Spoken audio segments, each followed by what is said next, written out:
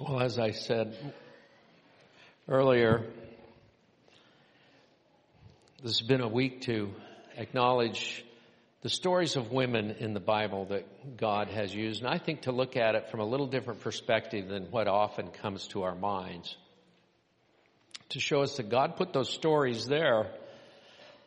They're not just for women, they're for all of us to learn from.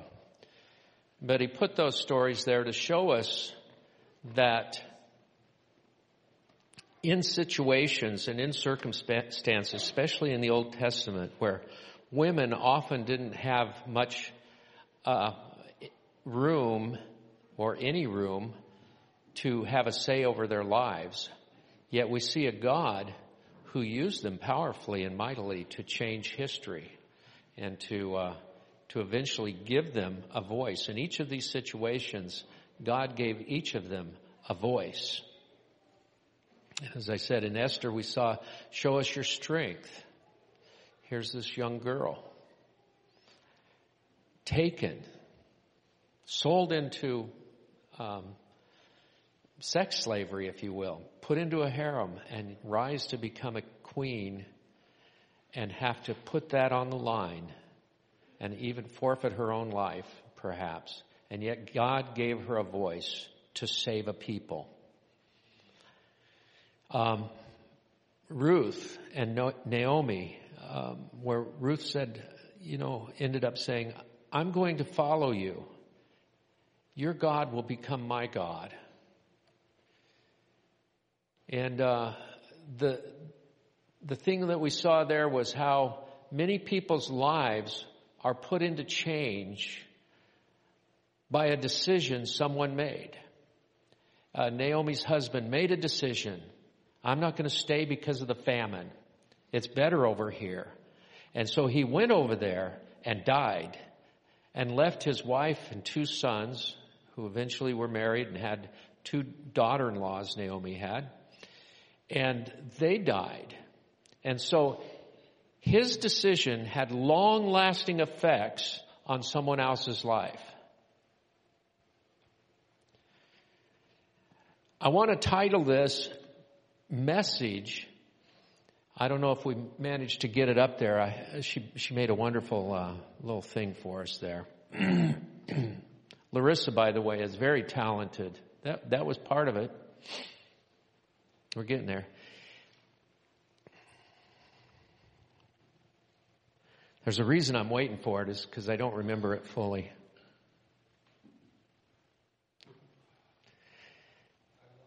Basically, what I want to say is God was not in it, but He will work through it.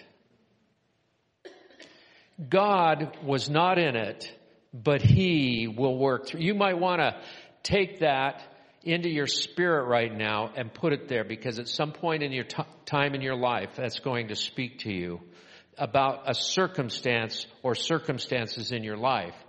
That God was not in it, but He will work through it. It says all things work together to the good, to them that love God and are called according to His purpose. And so today we're going to look at show us your scars. I appreciate the testimony of Vera this morning. She talked about a scar. We look at it as, finances. She's working with her finances. But really, that was a scar in her life that she was willing to share with us today, to show us. And that scar in her life and what it's done. We all have scars. Some of us don't mind showing our scars and talking about it. Others of us are more private, want to hide our scars and not show them. Most of you probably have a crazy uncle or aunt that wants to show you their scar. Oh, look at my scar. Let me I saw that at Walmart one time. Let me show you the scar. I'm like, no, I don't really want to see it.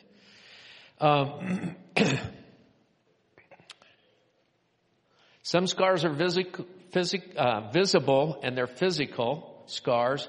Others are emotional scars. Some of our scars are self-inflicted.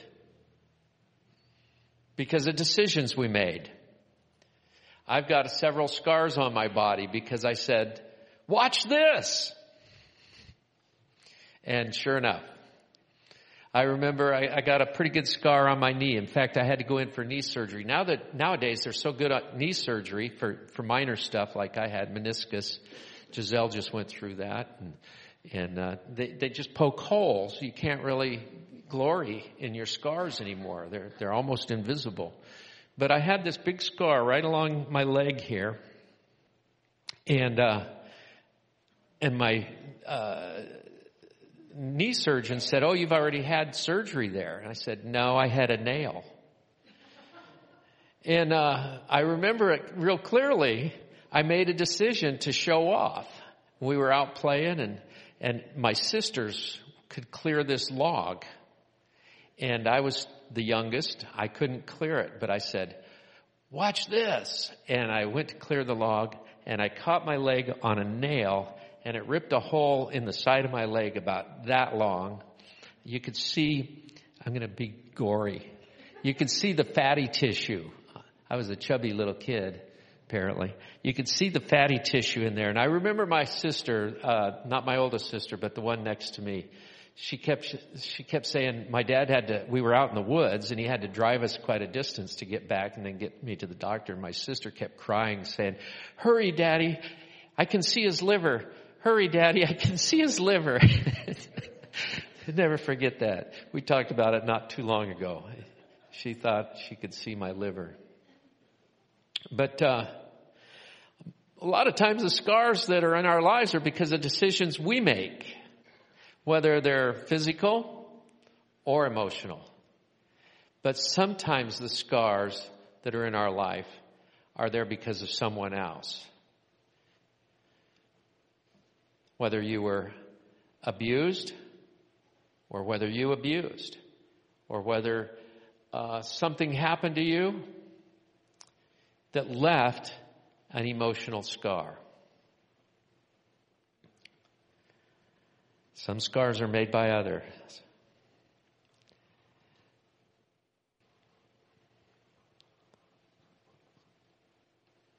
In most of those cases, God was not in it. But He will work through it.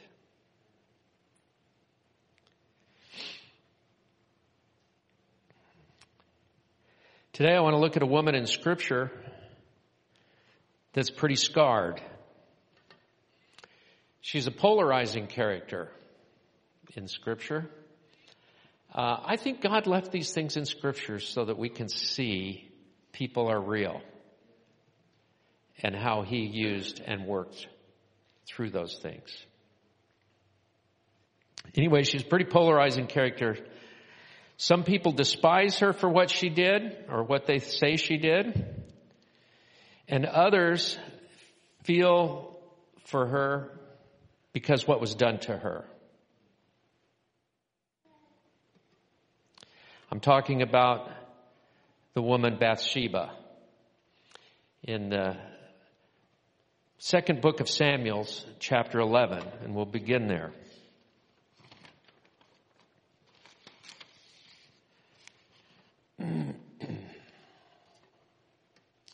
Just want to read here. 2 Samuel 11, verse 1, in the spring of the year, when kings normally go out to war, David sent Joab and the Israelite army to fight the Ammonites.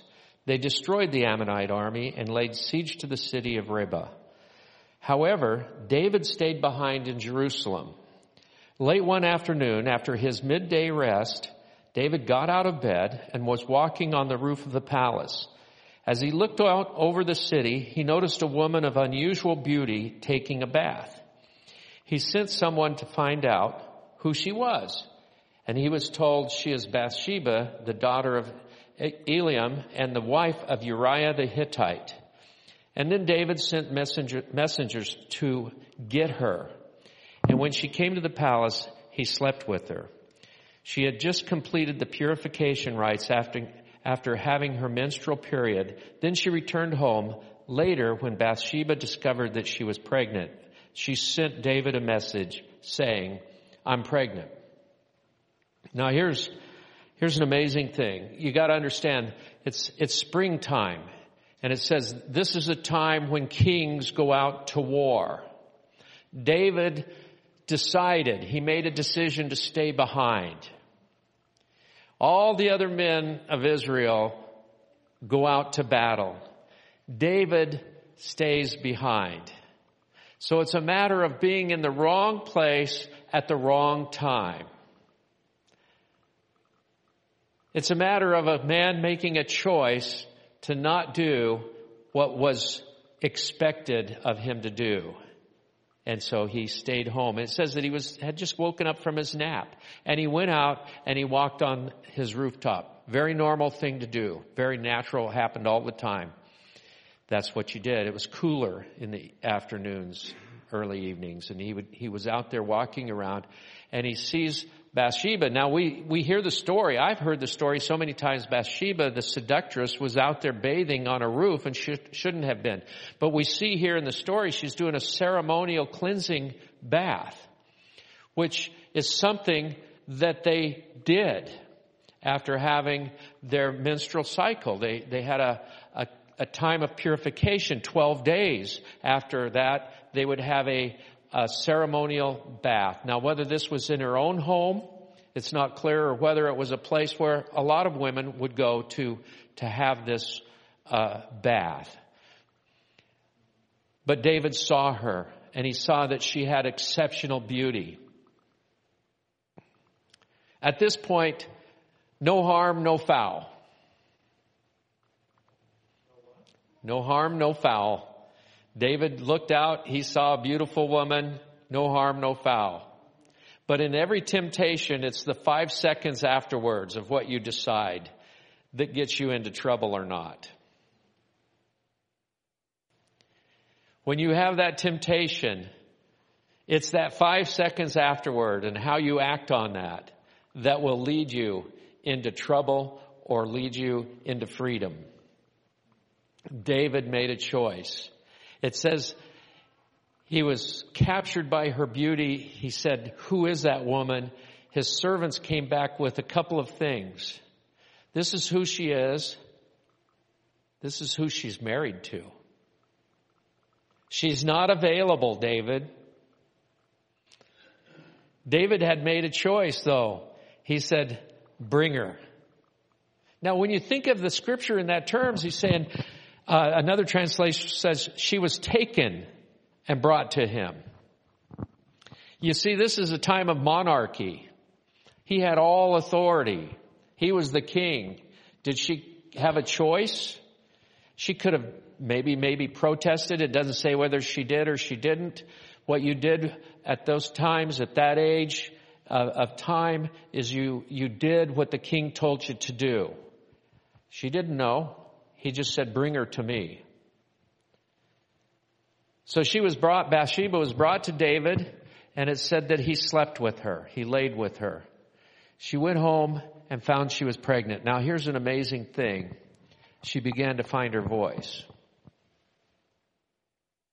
She sent word back to him. I'm pregnant.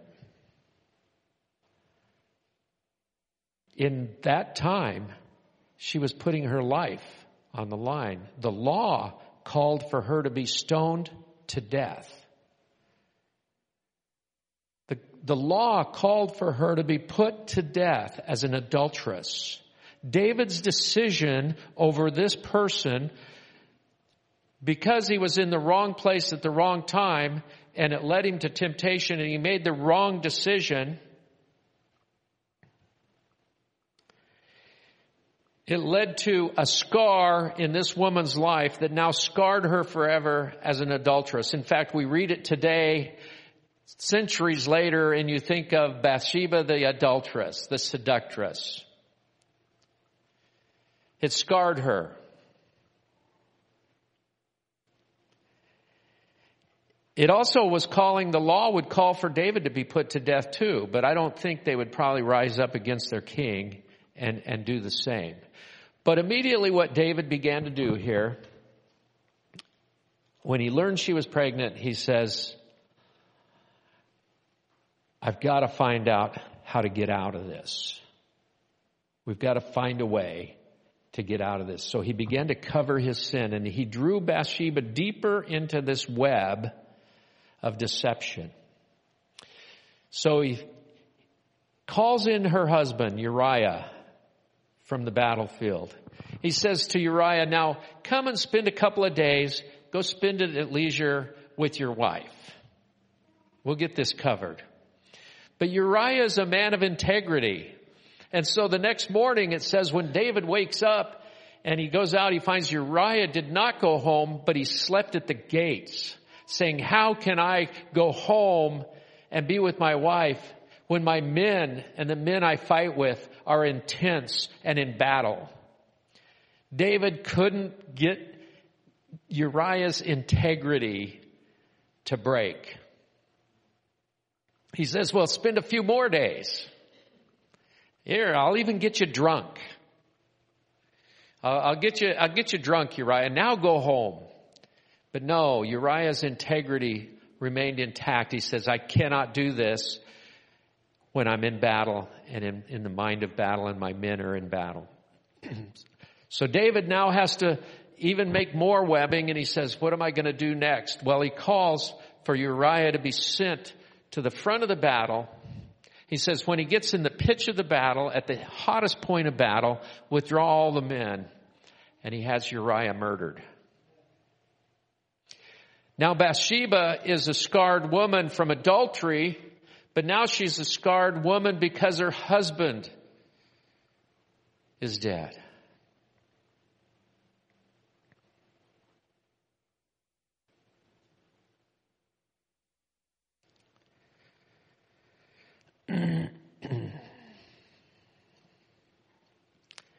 God wasn't in it.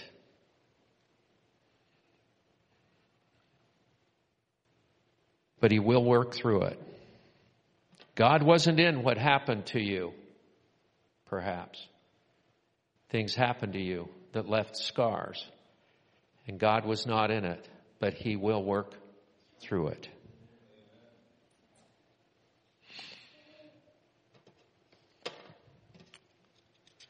Not sure where I'm at in my notes. I write all these notes. I don't know why. I guess it's so I can end at noon. If you want to live an overcoming life, I think that is something that would really help you, is looking at God from that perspective. He was not in it, but he will work through it. I think Sunday, going to church, is the best way to be at the right place at the right time. It's a great way to start your week out. Yeah, I could hear a few more amens to that. Thank you. I think it's a great place. Be at the right place at the right time to do the right things. David was at the wrong place at the wrong time. He should have been out at battle with his men. He was not. He should not have made these decisions, but he did. He was at the wrong place at the wrong time. Bathsheba, on the other hand, was at the right place at the right time. She was not doing anything wrong. And yet, these things happened.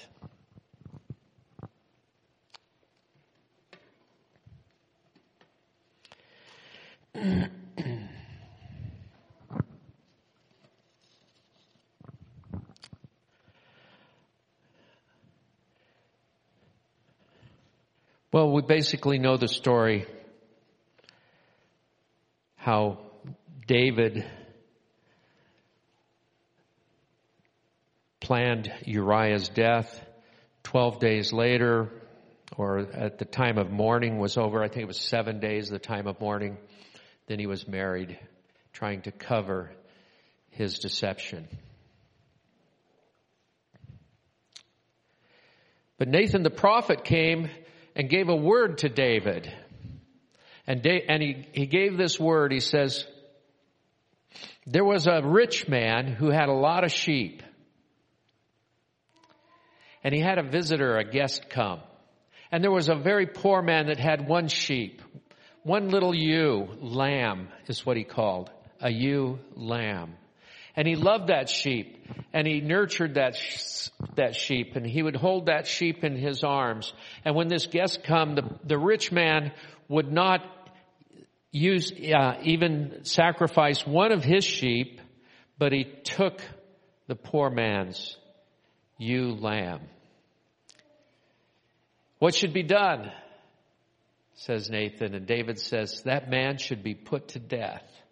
And he says, well, you have just spoken your own judgment. However, David immediately confessed his sin. I've sinned before God. I have sinned before God. And he sought forgiveness. I think, for those of you who are really David fans, oh, he's my favorite character in the Bible. Well, I'll tell you, I saw a lot of statues of him in Italy. He's naked most of the time. But, you might be going, well, wait a minute. David, you're treading on one of my favorite characters. You know what? I think God left it in the Bible that way so that we can see this about David and we can relate to David and we can have hope because of David, because he says of this, even though he did all these things, he failed in all these areas, he made bad choices, and I was not in it, but I worked through it, and he is a man after my own heart. And I love that. It gives hope to me. I make bad choices all the time. I'm like, I don't want to be angry today. I don't want to do this today. And yet, it'll happen. And I have hope that God looks at me and he says, you're a man after my own heart, because I've seen it in David. And God left it in the Bible so that I could see that and have hope.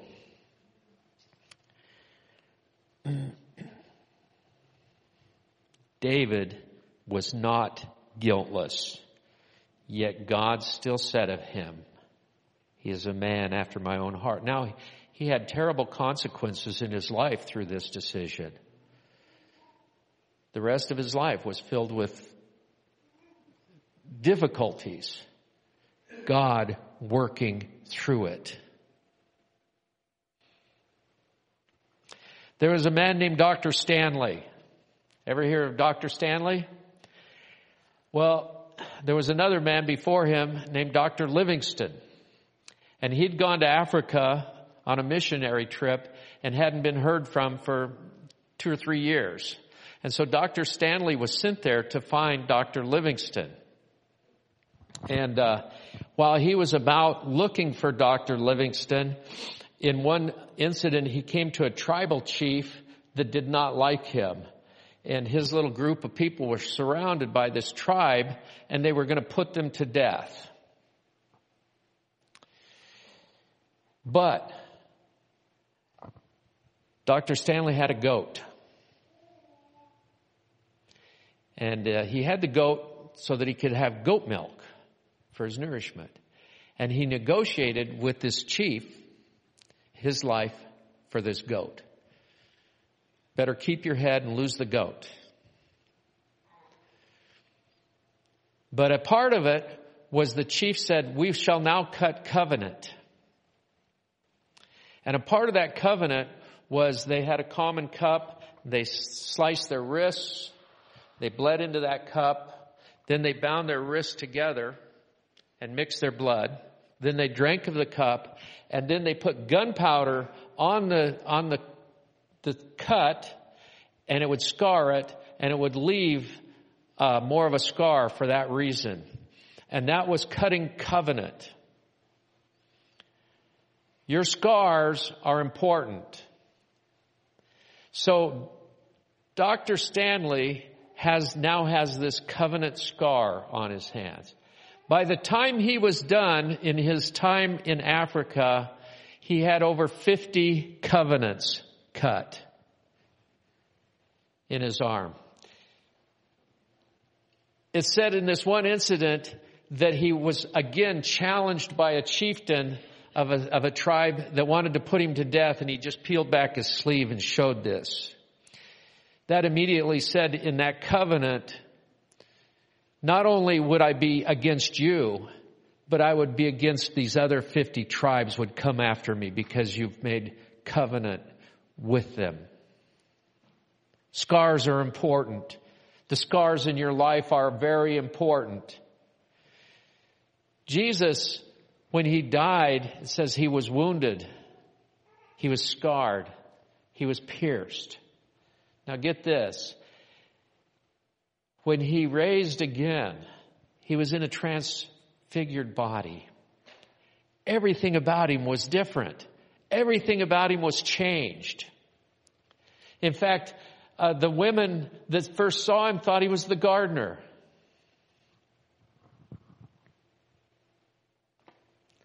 Others didn't recognize him. Who is this? But he kept one thing. He kept his scars. And he said to Thomas, put your finger in the scar. You see, we have scars in our lives. Bathsheba, in the midst of her scars, something happened. Eventually, Solomon becomes the successor to King David, and now he's the king. But she's queen mother. Solomon had another throne brought up, set next to him, and his mother would sit there. When she came to King David, she bowed down to him. Esther bowed down. When Bathsheba walked in, it said of Solomon, he bowed to her. She found her voice by displaying and willingly accepting the scars in her life and saying, these scars are here as a testimony of the power of God in a person's life. She eventually sat at the right hand of the throne of David. Jesus, with his scars, is seated at the right hand of the throne of God. You have scars in your life that will tell a story to someone who needs it. Someone who needs your story. Someone who will benefit from you telling them about the scar in your life and how God worked through it. Amen? Amen. I tell you, there's some wonderful stories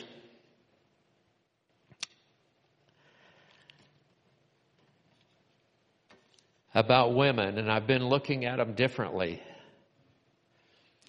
as I read into them, seeing how different it is from what I originally thought they were. I spoke about, was it Ruth or Esther? And anyway, Bob texted me during the middle of the week. He says, I've never looked at it from that perspective.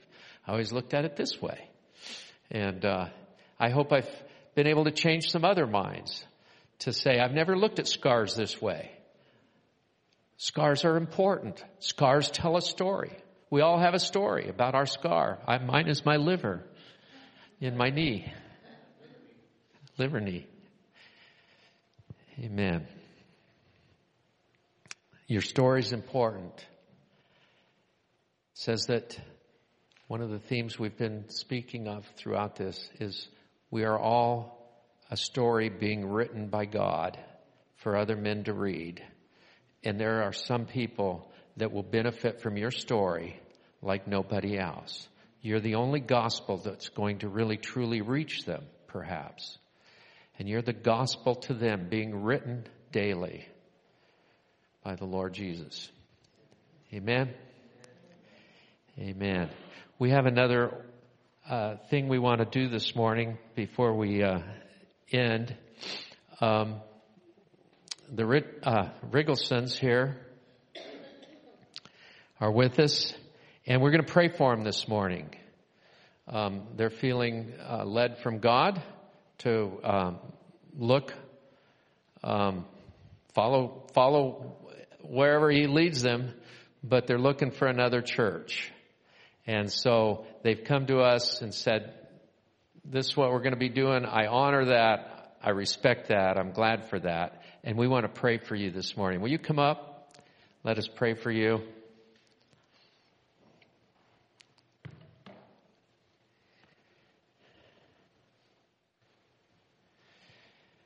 I'd just like to first of all say, you'll be really missed, but you're also my neighbor, so I'll see you all the time.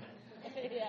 So you'll be missed partly, but we love you and we appreciate all that you've done to be a part of us here, and we pray that God has just the right place for you and for your family. You want to share anything with us? But I'm going to cry.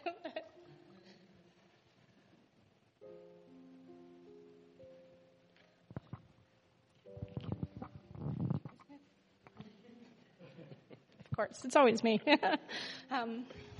This is a very difficult decision for us to make.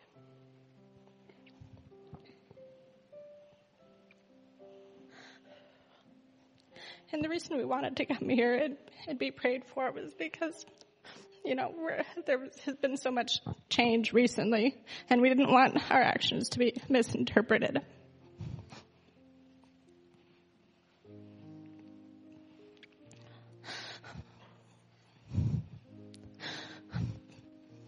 You all are family here, and we love you all. And the main reason we feel like we should be moving on at this point is primarily because our son Johan, who's 3 years old, was diagnosed with autism a few months ago. And the diagnosis is not really, a big blow. It just represents, the struggles that we've been dealing with in raising him.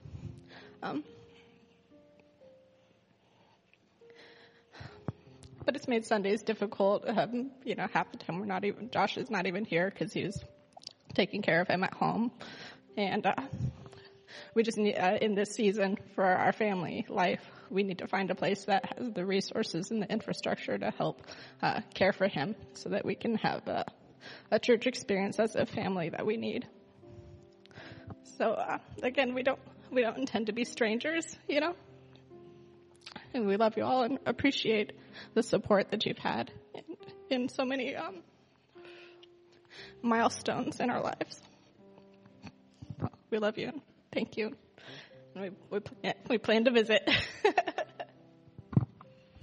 They've also researched churches that actually provide ministry to children with autism in their Sunday schools. That's correct. Yeah. And so that's a big deciding factor.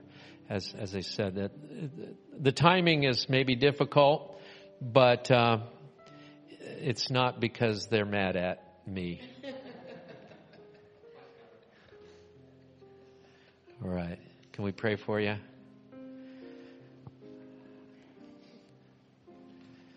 Lord, we just love this family. We declare this scripture over them. The footsteps of the righteous are ordered by you. You have the right place for them, Lord, where the needs of their family can be met. We thank you for Johan, Lord, and their family. And Lord, this, what we term special needs, Lord, you will use and you will work through it. Hallelujah. And Lord, we believe that it will not change the outcome of your purpose and your plan for their lives, nor for his life. But you will work it together to the good. Thank you, God. We send them out, Lord, with our blessing and our love. Thank you, Lord. And Father, we just know and sense that nothing is broken here, that the friendships remain and the love remains. And we thank you for that, God. You're a great God. You're a mighty God. You do wonderful things, and we ask for wonderful things over this family. In Jesus' name, amen. Anybody want to add anything to that? Amen. God bless you. Go in the presence of God in this Memorial Day weekend as you think about those that have served our country and served this world and gave their lives. That's what we're called to do as well, to give our lives to the Lord Jesus Christ. Amen. God bless you.